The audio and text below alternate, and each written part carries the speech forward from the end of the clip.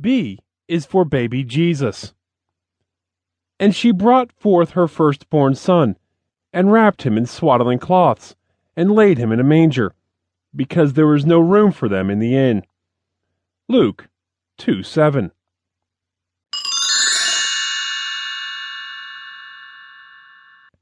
C is for Christ.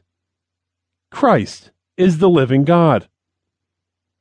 As long as I am in the world, I am the light of the world. John 9:5.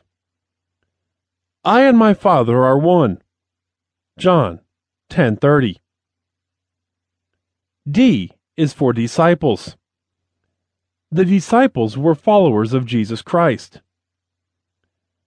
Now the names of the 12 apostles are these. First, Simon, who is called Peter, and Andrew his brother,